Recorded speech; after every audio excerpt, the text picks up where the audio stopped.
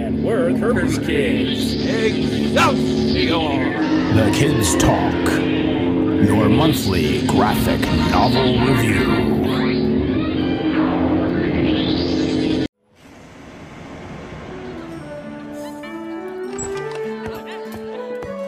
What are you guys doing in here? They're about to bob for apples on the veranda. We're waiting for Archie to show up. He's probably running late. Come on, Jughead, there's plenty of food on the buffet tables. No, not yet. I always wait for Archie to make his Christmas toast. Then I eat. It's a Christmas tradition for me. What about you, Veronica? Lots of presents under the tree waiting for you. Oh, half the fun is Archikins watching me open the presents. He enjoys that so much. Make room for me. You're right. Christmas just isn't the same without Archie. Welcome back, kids, and thanks for listening as we put a bow on 2021 and close out the reviews of our selections. We will be reviewing today Archie Christmas Classics, which was our December read. Archie's Christmas Classics brings together Christmas stories from the 1950s, 60s, and 70s. And this giant full-color 192-page edition sports an iconic cover by artist Harry Lucy and stories by legendary Archie artists and writers such as Dan DeCarlo, Stan Goldberg, Al Hartley, Bob Bowling, Bob White, Bill Vigoda, Tom Moore, Frank Doyle, and George Gladier. This anthology was first released in September of 2011. And Archie Comics has always been a bit of a mystery to me, frankly. I grew up with Star Wars comics, with superhero comics, with even a subscription to Mad Magazine, and never really had gotten into Archie Comics. It actually has taken the resurgence of that label, of that brand, with the Riverdale series happening, and then the tie-ins with Sabrina, the Teenage Witch, and the popularity of that horror comic book series and that entire Archieverse to kind of bring this back in focus for me. Now, I was highly aware of Archie's popularity in the 60s because of having grown up in the 70s. I got reruns of the Archie cartoon with then the Archie band and, of course, their hit Sugar Sugar and Archie Mania that would happen by the group The Archies in the 60s, and UHF television and the repeating of classic cartoons in the afternoon for kids kind of passed all of that on to another generation. So I guess my exposure to Archie was just purely through animation, through cartoons, and really not through the comic books. So as I delved into this bit of a mystery, if you will, of Archie, I had a fairly open mind and said, okay, look, let's see what all of this is about. Now, when we get into the review, in Creative Chatter, we're going to do something a little different. I'm going to profile all the artists and the artists only in this series. If we were to have everyone profiled here, that would be a several part series unto itself. So I'll do brief encapsulations of each one of these very talented artists' background. What I would like to focus in is the connection with Jack Kirby and this publishing house with Archie Comics. So we will be covering a Kirby Kernel. And I would like to touch on the popularity and appeal of Archie Comics, because although I was not hit with that and an immediate fan growing up, I know many of you out there listening were. So I want to give that its proper due. So we will delve into a little comics archaeology. And then finally, I'll go over a bit of a summation or reflections on these stories, which do span from the 50s, 60s, and into the 70s. So let's get started with a little Kirby Kernel, a little kernel of knowledge about our namesake, Jack. Hey, Wilford, fire up the tractor. Time to harvest another Kirby Kernel. In this Kirby Kernel, we have an interesting revelation. Jack Kirby would team up with Joe Simon in the late 1950s as they were approached by the publishers of Archie Comics to start a superhero line under Joe Simon's editorship. Joe reached out to Jack, and Kirby did his last work with Joe Simon when he helped him on the initial issues of The Fly and The Double Life of Private Strong. Now, The Double Life of Private Strong would come out in June of 1959. That would soon be followed by The Fly in August of 1959. And this directly links Jack to the publishers here of Archie Comics through their desire to get these superhero lines up and going. This double life of Private Strong was a really interesting conglomeration of many different ideas that Jack and Joe had been throwing around post Captain America and would find their way into this comic. Simon came up with the Fly and the Shield, and although they shared the same name, Joe's Shield was to be a very different character.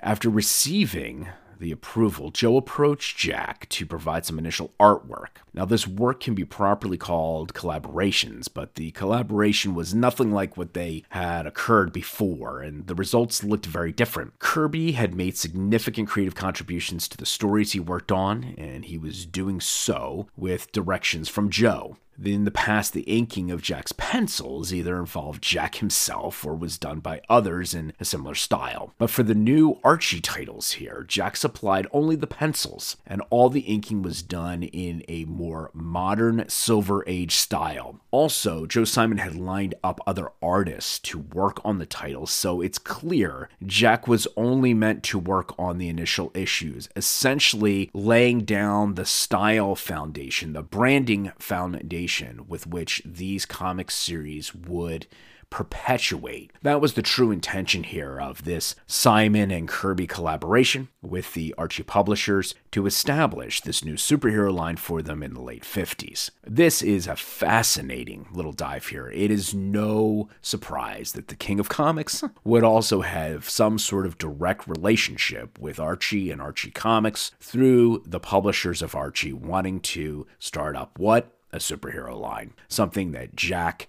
had proven time and time again to create iconic characters that would forever live in pop culture history, be adored, and be very valuable properties over time, as evident in all of his contributions through New Gods at DC, Kamandi, and then over on the Marvel side of the house, the MCU. The first family of Marvel, the Fantastic Four, Thor, X-Men, the Eternals, Hulk, you name it. It just goes on and on and on and on. So with that, kids, let's head over to Creative Chatter just for another roll call of who all worked on this series, Archie Christmas Classics. Whoever is this artist and this writer, I must meet them. Creative Chatter. Our first artist up is Dan DeCarlo. He's an American comic book artist best known for his work for Archie Comics and the modernization of the Archie characters. Born in New Rochelle, New York, he attended the New Rochelle High School and Manhattan's Art Students League in the late 1930s. During World War II, he was drafted into the U.S. Army and stationed in the United Kingdom, where he worked in the motor pool while also drawing the weekly military comic strip. After the war, he started out in comic book art drawing for the timely Atlas titles Genie, Millie the Model, Nellie the Nurse, Snappy the Ghost Dog, Homer and the Happy Ghost, and My Girl Pearl. He also created Willie Lumpkin, the Mailman, as a newspaper strip with Stan Lee in 1960. He additionally did cartoons for magazines like the Saturday Evening Post, Argosy, and Humor-Rama. DeCarlo and Lee also drew a comics version of the television radio show My Friend Irma. DeCarlo began his long collaboration with Archie Comics in the 1950s. He drew for a great many titles, including Archie and Betty and Veronica, and created new ones like Sabrina the Teenage Witch, Cheryl Blossom, and Josie and the Pussycats. DeCarlo modernized the classic Archie characters and established the company's house style. After the death of Archie creator Bob Montana, he also worked on the syndicated Archie comic in the 1970s and 80s. DeCarlo worked for the Archie comics for more than 40 years when he was fired by the company over a dispute about the credits of Josie and the Pussycats. Besides Archie Comics, DeCarlo has also worked for companies like Ziff Davis, Better Publications, and Magazine Enterprises. In the 1950s, often in cooperation with inker Rudy Lappick, twin sons Dan and James DeCarlo Jr. also work on the Archie comics, really keeping that in the family. Next up is Stan Goldberg. Stan Goldberg started his career in 1949 at the age of 16 as a staff artist for Timely, which is now Marvel, where he was in charge of the color department. Goldberg continued in color for Marvel Comics until 1970 and has created the color designs for many famous Silver Age characters, including Spider-Man, the Fantastic Four, and the Hulk. He also illustrated a couple of ghost stories for Atlas titles like Marvel Tales. Goldberg went freelance in 1958 and also enrolled in New York City's School of Visual Arts to study TV storyboarding. In addition, he succeeded Dan DeCarlo as the artist of the Millie the Model title, making it a bit more realistic in the 1963 through 67 period. He also worked as an artist and co-plotter with Stan Lee on the teen title Patsy Walker. Goldberg left Marvel in 1969 and began working on a couple of DC teen titles, including Date with Debbie, Swing with Scooter, and Binky. He began a long collaboration with Archie Comics afterwards, drawing for several decades. His work appeared in titles like Archie and Me, Betty and Me, Everything's Archie, Life with Archie, Archie's Pals and Gals, Archie at Riverdale High, Laugh, Pep, Sabrina the Teenage Witch, the one-shot Archie's Ham Radio Adventure, and the 1990 movie tie-in to Riverdale and Back Again. He was the leading artist on the General Archie title from the mid-1990s to 2006, and from 1975 until 1980, Goldberg drew the Archie Sunday page for the newspapers. Goldberg has additionally drawn gag cartoons for men's magazines, created a classic pop art billboard, illustrated issues of DC's Captain Carrot and his Amazing Zoo Crew series in the early 1980s, and the Jewish-themed children's comic Mendy and the Golem in 2008. Beginning in 2012, he began illustrating children's graphic novels starring Nancy Drew and the Three Stooges for publisher Papercuts. That year, he also drew an anti-bullying educational comic called Rise Above for the organization Rise Above Social Issues. Next up is Al Hartley. Al Hartley was one of America's pioneering Christian comic artists. His faith was of big influence in his many works for Archie Comics in the 1970s, but he already had a large comics output before his conversion. Already cartooning at the young age, Hartley studied at Art Students League of New York. He was a bomber pilot in Europe during World War II, before he began a professional career as a commercial artist in New York City. He had his first publications directly after the war when he started freelancing for Stan Lee at Alice Timely Comics. He worked for the company throughout the second half of the 1940s, the 50s, and most of the 60s. His best-known work for the era is Patsy Walker feature, which premiered in Miss America magazine, but soon got several of its own titles, such as A Date with Patsy, Miss America, Girl's Life, Patsy and Hetty, Patsy and Her Pals, Patsy Walker's Fashion Parade, and Patsy Walker. Hartley also contributed to other romance titles, as well as war, jungle, and horror titles. Among his many credits are Venus, Suspense, Man Comics, Amazing Detective Cases, Men's Adventures, The Black Rider, feature in Wild Western, Lorna the Jungle Girl, Leopard Girl in Jungle Action, Cliff Mason, White Hunter in Jungle Tales, Mystic, Spellbound, Strange Tales, Adventures into Terror, and Mystery Tales. He briefly drew for the Daily Press, with such features as Suburbia and Mrs. Lyon's Cubs. In the late 1950s and early 60s, Hartley began drawing for Western titles like Kid Colt Outlaw, Two Gun Kid, Gunsmoke Western, and Rawhide Kid. He has briefly done superheroes, drawing The Mighty Thor as well as some script writing. In addition to his work for Alice Timely, he drew for better publications contributing to America's Best Comics, Startling Comics, and Wonder Comics. Hartley's work also appeared in Nador's The Fighting Yank, Michelle Publications Cookie, The Funniest Kid in Town, ACG's The Kilroys for Ace Comics. He contributed for All Romances, Dottie and Her Boyfriends. Hartley's work is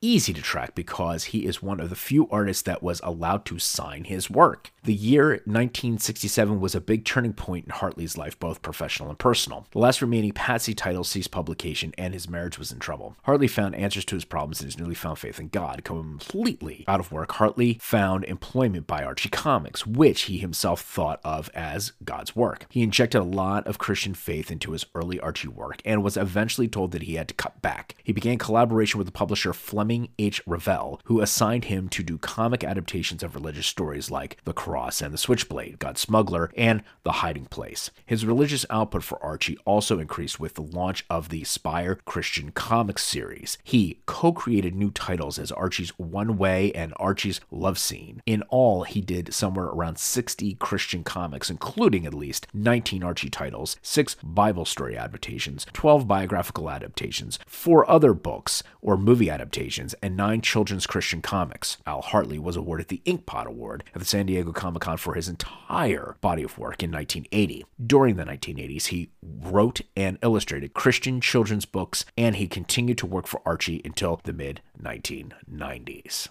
Next up, Harry Lucy. Harry P. Lucy was a classic artist for MLJ Archie Comics. Born in 1913, he graduated from the Pratt University in 1935 as an illustrator. He worked with Bob Montana in a studio on Union Square, New York, in the early 1940s prior to their induction into the Army. Lucy and Montana graphically created the characters in the Archie Comics series. Lucy also designed, among others, Madame Satan in Pep Comics number 15 in 1941, and named the character Betty after his sister-in-law. During World War II, Lucy and Montana worked as photo interpreters and map makers in Colorado Springs, Colorado. When he was discharged from the Army in St. Louis, Missouri, he began doing magazine and other types of illustrations for Ralston Purina and Burt's Bakers and Chandler's Shoes. He eventually moved back to New York with his family and was reemployed by Archie Comics publications in 1949. Lucy was one of the regular Archie comic book artists from the 1950s to the 1970s. He has also drawn for Lev Gleason Publications.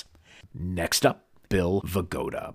Bill Vigoda studied at the Commercial Art Studios in New York City and served an artist for Archie Publications from the early 1940s until his death in 1973. He did scripts and art on many Archie stories and on several other features, including The Black Hood, Roy, The Superboy, Wilbur, Flying Dragons, Dusty, The Shield, and Wizard. Vigoda has also done advertisement art. He is the brother of Abe Vigoda, a screen, stage, and television star best known for being in the series Barney Miller and playing that iconic character Fish. And last of comic book artists, Robert Bob White. White was best known as the creator of Cosmo the Merry Martian, star of an Archie Comics series of the same name that ran for a short period beginning in 1958. He illustrated the entire 6-issue run of the Space Era title, working with writer Frank Doyle. White also worked on Archie's Pure Heart the Powerful concept, The Fly, and the 1964 New York World's Fair Archie giveaway. He was let go by Archie after working on Tippy Teen for Tower, at which point he moved into other lines of work, including a stint as an artist at United Artists. Now let's head over to a little comics archaeology and discover the gem that is Archie Comics and its long-lasting appeal and legacy to comics readers.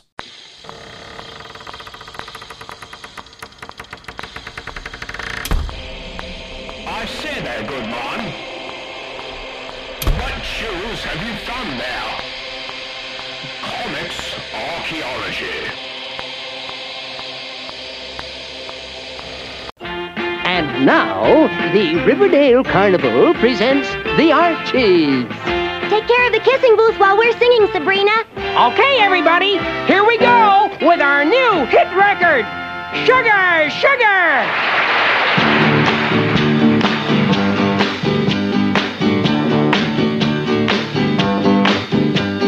Sugar, oh honey, honey, you are my candy girl, and you got me wanting you, honey, oh sugar, sugar, you are my candy girl, and you got me wanting you. I just can't believe the loveliness of loving you. I just can't believe it's true. I just can't believe the wonder of this feeling too. I just can't believe it's true. Ah, sugar. Oh, honey, honey. You are my candy girl, and you got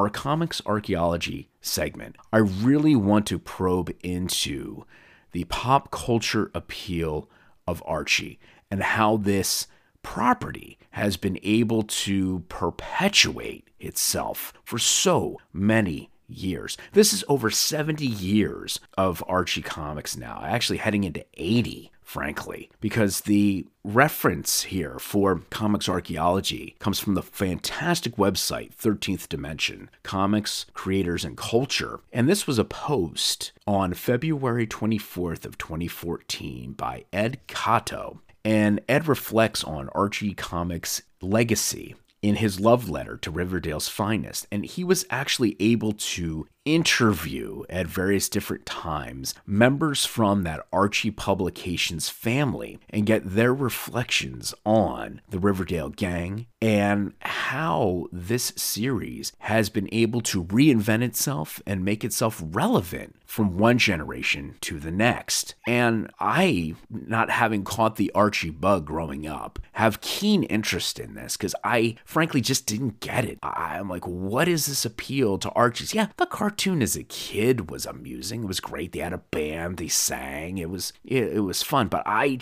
wasn't getting it. So I think this will begin to shed some light on the whole situation. So this comes from Victor Gorelick, who is a longtime Archie employee and is currently serving at that time, back in 2014, as Archie Comics editor-in-chief and co-president. He was instrumental in creating the magic and keeping the storylines fresh and exciting for so many years. And Victor has a one-of-a-kind perspective on Archie and the reasons for Archie's success. And Victor says, "What I like best about Archie Comics is that we've been entertaining new and old readers for over 70 years. I see parents and grandparents buying Archie comics for their children and grandchildren. They buy them not only because they grew up reading Archie, but that they know our stories are good, clean, wholesome fun through the medium of humor." He says that the key to Archie's success is not complicated. Why I think Archie is so enduring and endearing is simple. Archie is about the importance of home, family, and friendship. The town of Riverdale, where Archie and his friends live, is a nice, safe place to go whenever you need some cheering up. The characters are warm and friendly and care about each other. They live in a world that used to be, might be, or is the way we would like it to be. Okay, this for me is a revelation and really hit home. This says to me several different things. Archie and Riverdale and these characters, for a lot of folks, strike a massive amount of nostalgia. If you had a positive experience growing up with very close friends and really cherished those relationships, I can see where Archie Comics, very similar to Archie and his whole gang, would resonate. It would be something familiar. It would be comforting. For those that aspired for that didn't quite have it and were longing for it, I could see where Archie Comics were a welcome escape, but very much grounded in the reality of youth and youth culture. I understand why I wasn't drawn to this. That was something that I was looking for an escape from. I was always looking for that alternate universe, that superhero universe, that fantasy universe, that sci-fi universe. I wasn't looking for soap opera-ish drama dealing with youth and their relationships and the problems of dating and things of that nature. Very similar issues that, frankly, why I wasn't drawn initially to Spider-Man growing up. They always said the appeal to Spider-Man was that he was well grounded in high school and youth culture and had problems. And, well, that was fine, but I wanted to escape those problems personally. So I understand now why Archie Comics has so much appeal to folks, but also at the same time, why it didn't initially connect with me. So, with that framework here and these fantastic reflections by Victor Gorelick, let's head over to our literary aisle for a review of Archie Christmas Classics. Land ho! There's our literary aisle. Okay, Archie Christmas Classics. This was actually a very fun read for December, very festive of the season. It is filled with a lot of humor. I will say that because it spans the 50s, 60s, and 70s, much of the material is dated, meaning very grounded in the times. So, for instance, we have reference to cast iron Christmas tree and asbestos decorations. Right there, folks, out of the 50s. There was this whole movement for aluminum Christmas trees or metal Christmas trees and these asbestos ornaments. I mean, nowadays, my gosh, they're, tenting and closing whole buildings that they're having to bring down that had asbestos materials in there for insulation. There, those carcinogens. It's just absolutely horrible. I mean, it was believed at one time to be a great insulator and a fire retardant, but holy moly. Right then and there, what appears to be new and modern and hip and of the day, it actually comes off as being very dated. The circumstances of the characters, the gender roles of the main characters, the expectations, societally speaking, within these comics are very much rooted in stereotypical 1950s values. We really would not see an update of these characters until we headed into a later era here of Archie reimagining itself. So this stays true to the roots, this collection here. And as such, we open up with our first story called Slide Guide, and this one is done by Frank Doyle and Harry Lucy, and Reggie and Archie bid to outdo each other, basically sledding. Pretty simple story. Then we're on to Snow Mistake. And this is again another Frank Doyle with Bill Vigoda. And in this one, you see two rivals unite when Veronica decides to date another boy. And they try to enrage their schoolmate, Big Moose. And it's, again, another pretty simple story. It's about teenage love and angst and jealousy. Then there's Firebugged. And this is, again, another Frank Doyle story, but with Dan DeCarlo. And Archie attempts to prove Christmas trees are a fire hazard.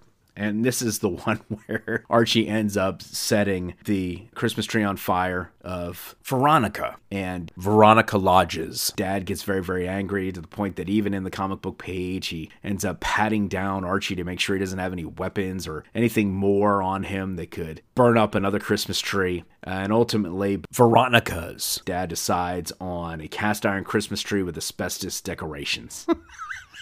So this one's a little wild.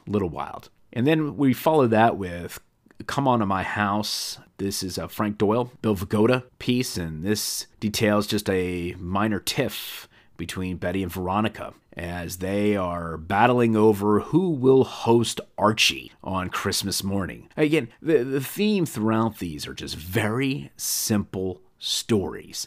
A lot of it having to do with jealousy and these love interests and relationships amongst these teens. Not Even a Moose leads off with some foolish pranks, and a naive giant discovers the danger of telling people there is a Santa. This is a Frank Doyle and Bill Vigoda piece. Very fun, enjoyable. Then there's Those Christmas Blues. Now, this is a different kind of story with Bob White. This actually sees Archie's parents begin to lament that they have been basically tossed to the side by Archie. Really not the apple of their eye anymore, their parents. And they're kind of lamenting the fact that they missed their young boy who loved spending Christmas with them, and they see him maturing into a teen and favoring the girls in his life, and particularly Betty and Veronica, and wanting to grab their attention, and everything now revolving around his social scene and less of the family. Then Archie's job as guardian of the year's presents results in a catastrophic mess in the gift collection. And then Betty and Veronica experience a calling by boy slobs and do no evil. And this is a Doyle and DeCarlo piece. Archie and Reggie then clash over a present for Veronica in Go for Broke, another 1950s entry. Very, very simple story. And that's followed by Boxed In, which sees a red-headed Archie Andrews here outsmart himself in his quest for the perfect present. And that one, again, is very, very simple. Then there is R is for Rooked. This is by DeCarlo. He sees a reluctant go-between Jughead, essentially screw up a mission to spy, and Ronnie's buying Archie's Black Book Bonanza, also by DeCarlo, discloses how Moose comes to believe he's now one of Santa's official helpers. Then there's a bunch of mischief and intrigue when Doyle and White puts together A Christmas Tale, as Ronnie promises a month of dating exclusively for whoever chops down the biggest charity Christmas tree. As you can see, these are the themes that seem to permeate throughout this book. The illustrations here are enjoyable. The art is very much steeped in that transitional phase between the Golden Age and Silver Age of comics. The color palette being limited by publishers' inks as far as the color palette is concerned at the time, so we get more sophisticated inks over time and the ability to get more nuanced. So a lot of primary colors here, which really make it pop off the page, so that screams Golden Age. What screams heading into Silver Age is a little more of the detail as far as the facial expressions are concerned. Although I don't believe there is a direct manga influence, I will say in Archie comics that the eyes tend to be a little bigger than what you see in the typical superhero fare that came out in the Golden Age that then we would transition to in the Silver Age. The Archie signature look is very well maintained by all of the artists who put their impressions on this series. The other thing which is very cool in here, this series contains a whole section of poster art that was done by the art teams of the day and are included in this collection, which are festive pinups of the Archie gang for display in a kid's room. Everything from fashion styles by Betty and Veronica to little vignettes, single page, full page scene of Archie decorating a Christmas tree or putting a present underneath the tree or something else involving the gang. For instance, in this one Archie pinup, but that's what Jughead wants for Christmas. Archie, I'm sorry, but I'm just not going to put hamburgers under the tree. So it's a little bit of a vignette there, and that's between Archie and Veronica. Veronica's dad in the background. Again, this is the same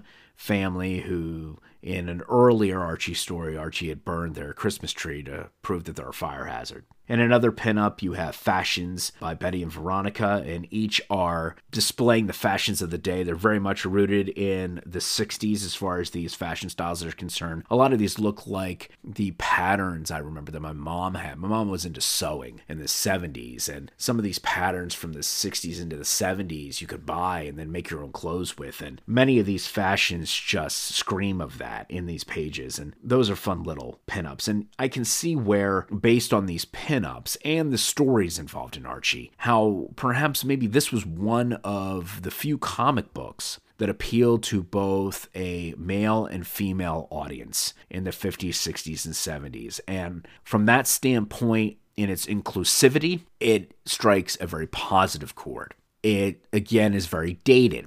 So it's a product of its times, plain and simple. I'm not going to overanalyze it because truly you have to take work in the context with which it was made. And from that standpoint, I can definitely see the appeal for both boys and girls, young men, young women, and then into adulthood, if you grew up with this from a nostalgic standpoint, really gravitating towards Archie comics. Now, it was discussed here when we were in comics archaeology about the wholesome nature of this series. There is some double entendres in here. There are definitely some objectification of women in here. There's no doubt about that. Particularly not only how they're drawn, but how Archie and Jughead and the gang kind of interact with beautiful women.